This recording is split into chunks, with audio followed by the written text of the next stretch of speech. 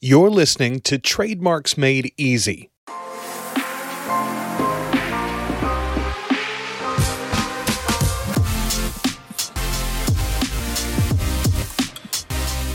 Trademarks Made Easy is the podcast focused on helping brand owners in the e-commerce space. With your host, Susie Hickson, the private label lawyer. But don't worry, you won't find too much legalese here.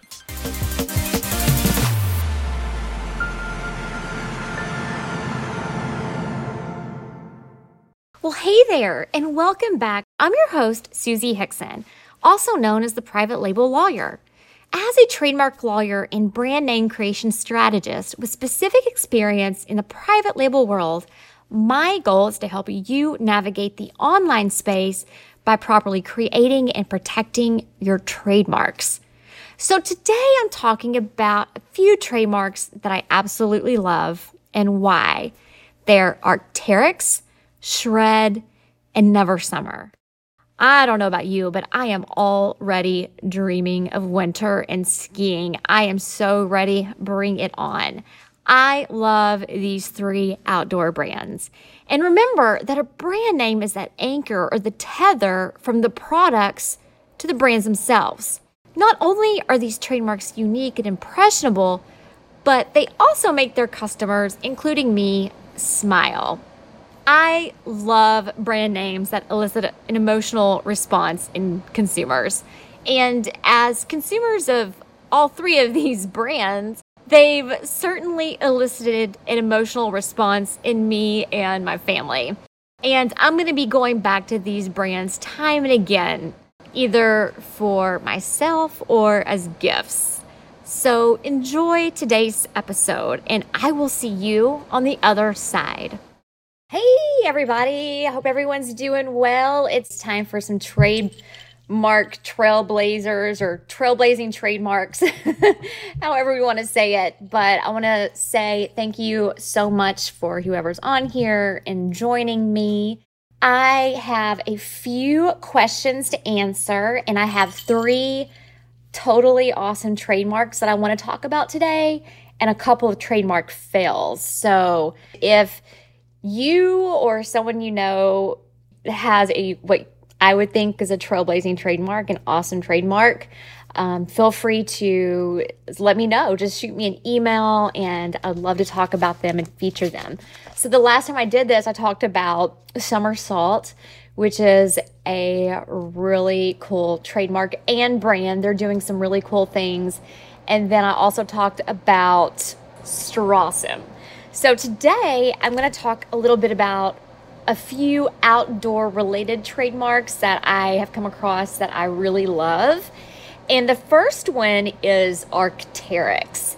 And Arc'teryx is primarily an outdoor brand. They've evolved a little bit into not just hardcore outdoor people, but they offer a lot of different goods. And their name and their logo, Arc'teryx, refers to the Archaeopteryx, and I'm probably completely slaughtering that, but it's one of the earliest known birds, and the logo was actually designed by Principal Jeremy Gard, and it's based on the Berlin specimen, which is the fossil of the bird, and it's one of the most complete skeletons found to date of that particular fossil, which is, I think, really cool. They originally started out with the name Rock Solid. I think that's okay. I don't love that as a trademark. I think it's a little weak. And then they ultimately changed the name to the Arc'teryx, which this was in 1991, and the word Arc'teryx reflects their vision of creating disruptive, quote-unquote, evolutionary innovation within the outdoor products industry. And I think that that's really cool that they kind of took that evolutionary language to apply to their brand. So Arc'teryx, I'd love to give a big shout out to them. Just a little bit more information about this brand. The Archaeopteryx, which is the fossil, right, was this creature that allegedly sort of struggled to escape the hostile horizontal world. and it actually became like this lean and magnificent climber. And according to their website, it says, driven by success in the gears of evolution, it developed the feather. And down climbing became a thing of the past, which is not something climbers really love to do, having to down climb.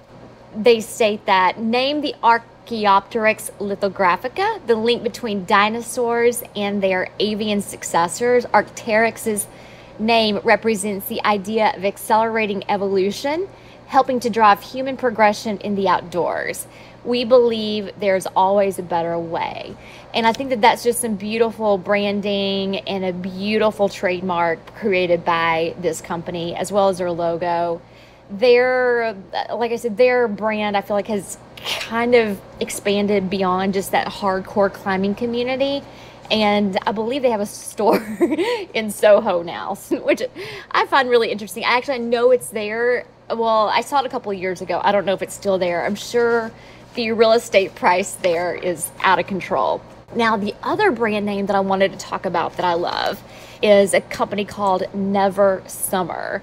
And they primarily make snowboards and apparel for snowboarders. And I'm not a snowboarder, I'm a skier, but I still think that this is such a fun trademark. And when I am out skiing in the winter, sometimes I think I want winter to last forever. I don't want any summer, never summer, right? So I think that this is actually a really cool trademark.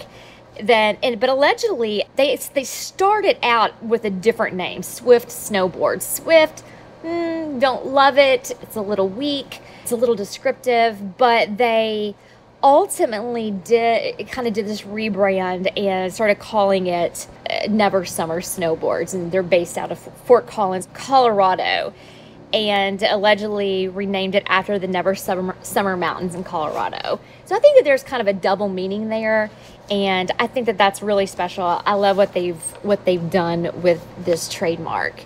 And then I wanted to talk a little bit about another brand name that I think is a lot of fun. And again, it's a snow or outdoor activity related brand. It's called Shred. A lot of times you will hear skiers, especially the younger ones. I'm not really in that category, unfortunately, but I say it kind of jokingly, like, let's shred the gnar, or that POW won't shred itself. And shred means to ski or snowboard with exceptional speed, ability, or enthusiasm, especially in difficult training conditions. So my partner and I sometimes will be like, let's shred, or this POW won't shred itself, and then we'll end up crashing. So I mean, it's all kind of in good fun. But there is a brand of helmets and other ski gear out there called Shred brand, and I like their naming. So one thing to think about when you are going through the trademark creation process is, for your particular goods and services, you might want to think about, is there any lingo or jargon in the industry that you can maybe use? Be careful. I think you have to be careful. Like, if it's overused, you might be hurting yourself. But I think at the end of the day, I think Shred has done a really good job with their trademark. So the three trailblazing trademarks today are Shred, Arc'teryx, and Never Summer. So if I ever get into snowboarding, I'd really love to take a lesson. I think it'd be a lot of fun. I am going to have to look into the Never Summer gear and apparel. I think that they're just doing some really cool stuff. So I want to talk about a couple of trademark fails. And both of these fails are for similar reasons. And the reason I want to talk about these fails is I like people, like, if they make a mistake, I think it's really important that we learn from those mistakes. It's so important to learn from mistakes and to learn from other people's mistakes. So one of the trademarks that is a big mistake is the mark Question of the Day. And the applicant tried to get this trademark registered with the USPTO, and they do trivia email services. And the USPTO said that the question of the day, it was not registerable because it fails to function as a trademark. And I see that a lot in the private label industry where people select marks that fail to function. They don't act actually as source indicators for trademarks. And this was an interesting argument that the applicant made. They submitted a image from the website which had the words "question of the day" in front of a pink banner. And the question of the day was, which is the smallest country in the world? So hold tight and I'll give you that answer. But that was their specimen. And they said that because that display emphasizes the term "question of the day" in a pink banner, consumers obviously know that the trivia email services are from the same single source. And I think it's kind of funny because the examining attorney kind of flipped that on its head and said, well, yeah. She said, this is attorney Lauren Burke with the USPTO. She maintained that the phrase "question of the day" is used to convey information to consumers that a question is being presented, but it does not convey any information about the entity providing the question, which goes to that source indicating functionality of a trademark that must exist for registration. And not surprisingly, the board, the Trademark Trial and Appeals Board, I sometimes call it the TTAB or the TTAB, they agreed with the examining attorney, as they do most of the time, and they observed in particular the positioning of the proposed mark in the specimen and stated that the phrase is positioned immediately above the daily trivia question to which it alludes, and the multiple choice answers appearing immediately under the trivia question reinforces the perception that its function is informational and not source indicating. So I found that really interesting, and because I'm a trademark nerd, but just keep in mind that be very careful with commonly used phrases if you want to use that as a trademark or source indicator. And I mentioned that a minute ago. I mentioned shred, and I said, okay, well, look to see if there's anything that's in the lingo or the jargon of the particular industry that you're in, and it may function as a trademark. In this situation, it did not, because it's a commonly used phrase by a lot of third parties merely for the purpose of imparting information, and it makes it less likely that the consuming public will perceive it as identifying a single commercial source, and less likely that it's going to be recognized by consumers as a trademark. So that's really important language there. So please keep that in mind. So do you want to know the answer to what is the smallest country in the world? It's Vatican City. FYI, I learned something from the question of the day. Another trademark application that got refused for the same reason is the term scoop for frozen confections and ice cream promoted and distributed by a mascot named Scoop. And I think that this is really interesting. The USPTO found that the term is merely descriptive, fails to function, lacks acquired distinctiveness, and is therefore not a source indicator for this particular service, and they would not permit registration of this trademark.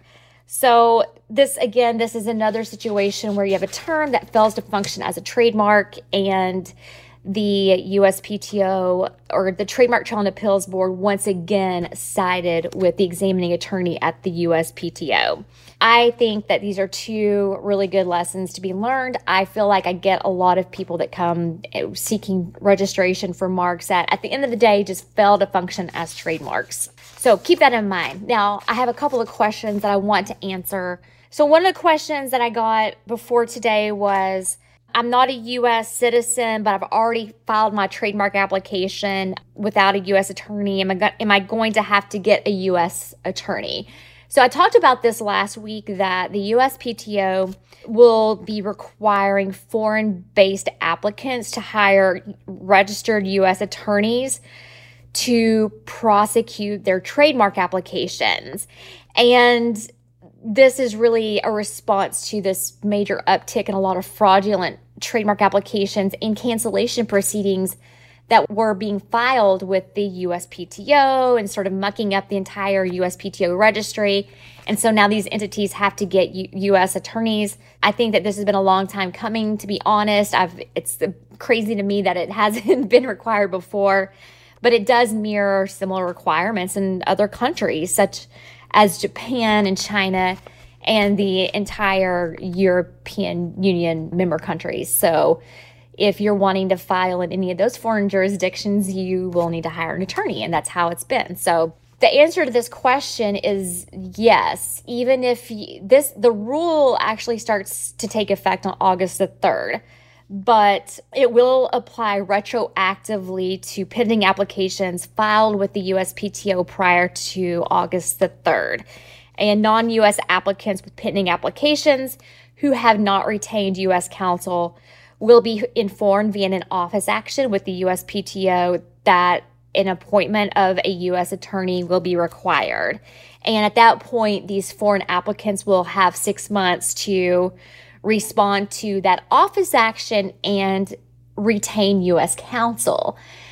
I sort of love this because that means that if these third parties don't retain U.S. counsel within that 6 months, then their applications will go abandoned.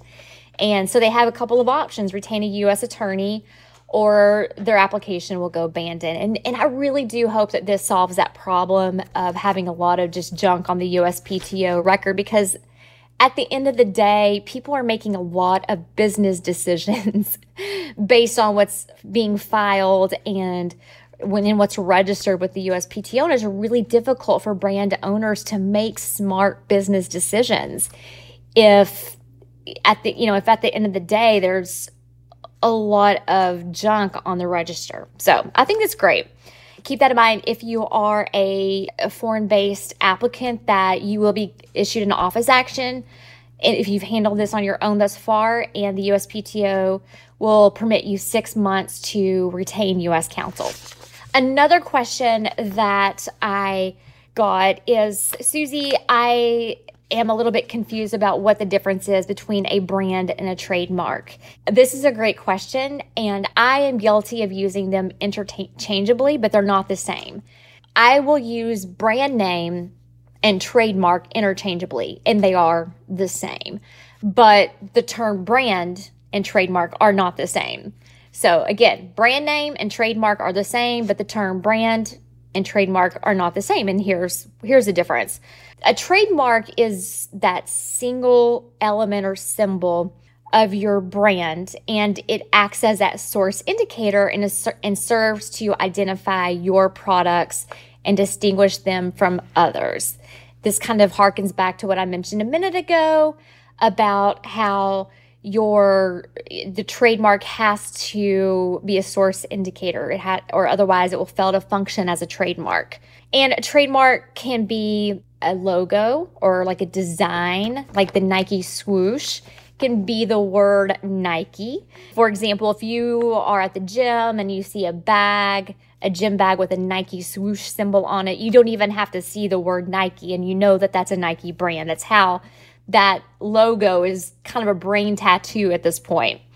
When you see that iconic swoosh, you know immediately the source of that gym bag. You know it's not an Adidas bag, for example. If you're driving down the interstate and you're like, oh my gosh, I really need a coffee, I'm about to go crazy, and you look over and you see a mermaid logo, you're like, whoa, there's a Starbucks ahead. I really need to stop there. Or maybe you're like, I hate Starbucks, I'm going to avoid that place. You know, if you need to get that caffeine fix, you know where to go if you're into Starbucks.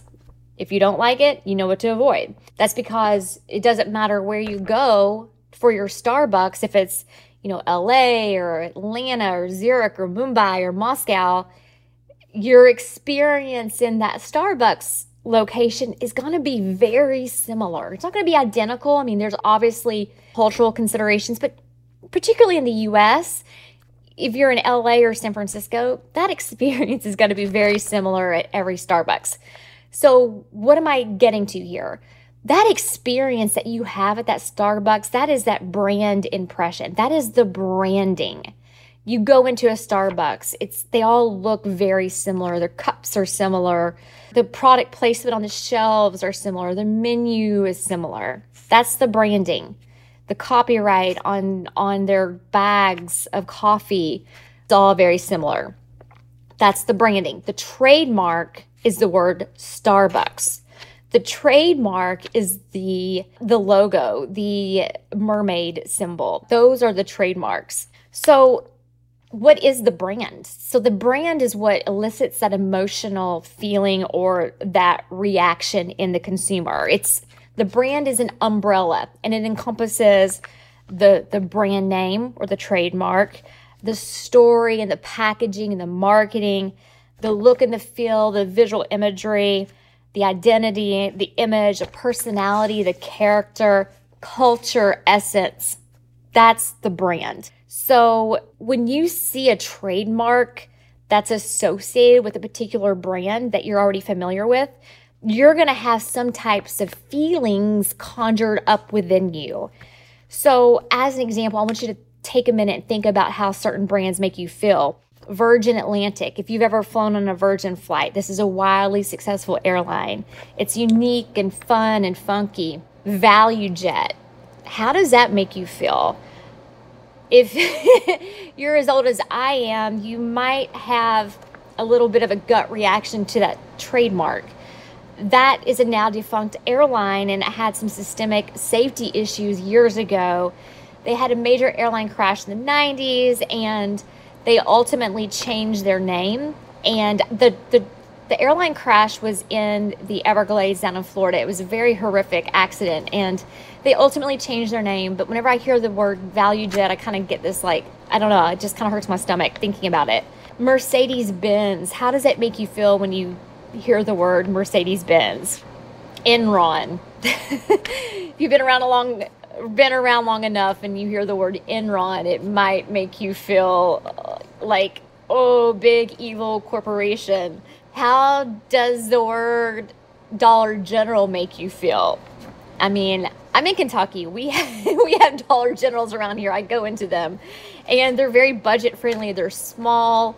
They're easily accessible, kind of cheapy, crappy stuff. So compare that to Whole Foods. I think Whole Paycheck. I love Whole Foods. I'm going to admit it. I love going into a Whole Foods. It makes me have a certain feeling. I love shopping there. I love spending money there. I love eating from there. So these are just examples of how those trademarks kind of conjure up a feeling within me. And maybe after having gone through some of those examples, hopefully, or possibly you feel certain things as well. So it's not the same for everyone, but at the end of the day, companies do want that brand experience to be positive, but the underlying message could be different. Budget friendly, Dollar General. Exclusive, Mercedes-Benz. Hoity-toity, fancy, Ritz-Carlton, right? So that branding itself is intangible. It's the feeling that people get after they've engaged with certain products or marketing efforts. And you always want that feeling to be positive.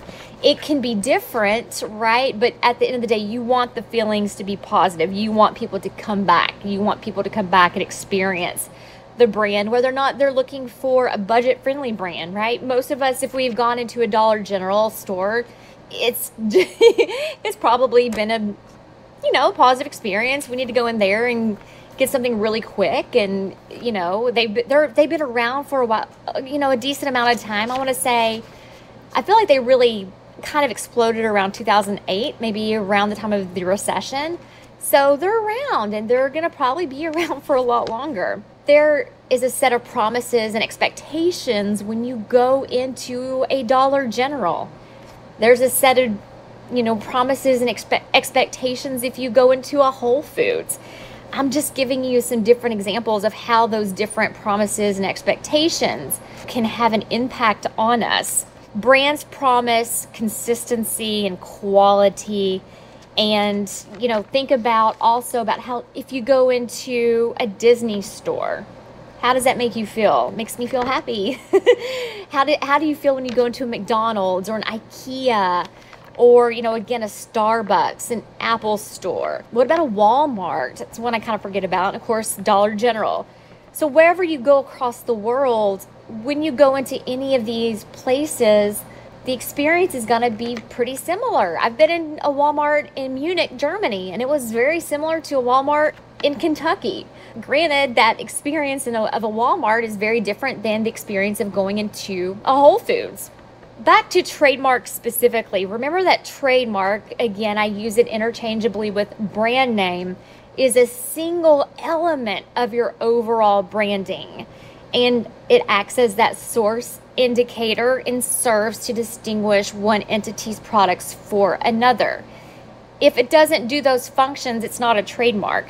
More examples. I love examples. A BMW. If you're driving down the road and you look over and you look at the wheels or the rims of a car and you see the blue and white flag, kind of the circle and the flag, you think that's a BMW. That car came from BMW, and you probably have some type of feeling or reaction to that vehicle. Another source indicator is the red wax that's poured over a Maker's Mark bottle. That's actually a registered trademark, which is really cool and just really drives home the fact that trademarks can be a lot of different things. They don't have to be just words or images. They can also be the red wax being poured over a bottle. That's a source indicator that distinguishes Maker's Mark from Woodford Reserve or Four Roses. So just consider that when you're looking at possible elements of your branding that could act as trademarks. Another example would be the Tiffany blue. If you wake up on Christmas morning and you see a blue box with a white ribbon on it, you're gonna go crazy because your significant other got you something from Tiffany's. Like, you don't even have to see it doesn't even have to say Tiffany on it. You know that blue box came from Tiffany & Company, and you're gonna get crazy. So remember that your trademark presents that immediate impression to people even before they experience your brand. And after they ultimately experience the brand, it's that store of the entire experience people have with your brand. And the trademark itself is a tattoo. It's a brain tattoo. Brands have that emotional connection with their trademarks, good or bad. And I like to consider trademarks sort of that anchor or the tether to the overall brand experience. And when people have a great experience with your product, which I'm sure they will, they'll think about your product and the great experience that they had every time they see that trademark. So they'll come back and purchase from you again. So that trademark really is the anchor to the overall brand experience. It's that vessel for holding the story of your brand. So I hope that really helped explain the difference between the brand and specifically the trademark, which falls under the umbrella of the brand. Now, I do want to let you know that I have a fun worksheet that you can get, and I'm going to put a link to it wherever you're listening to this. And it's the Trademark Trailblazer Quick Start Bundle, and it's really cool because I walk people through some exercises to help them get to think about the differences between a brand name and the overall brand, and really help people nail down what those are.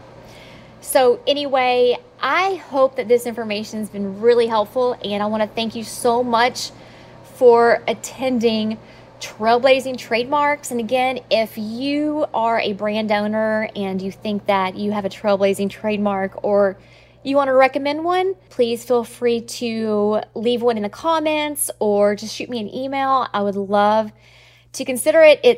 You can email me at hello@theprivatelabellawyer.com. Well, that's all for today's episode. Thank you so much for tuning in. I hope you love this episode, and I really hope you found it of value. So if you're ready to learn how you can create your very own trailblazing trademark for your private label business, I have great news.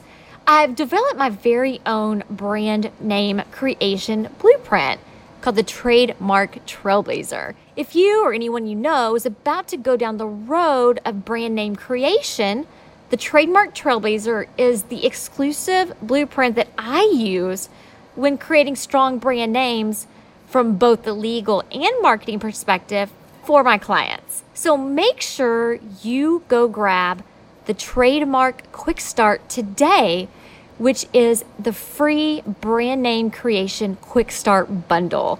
And that's at trademarkquickstart.com. And remember, no matter what you do, never stop learning.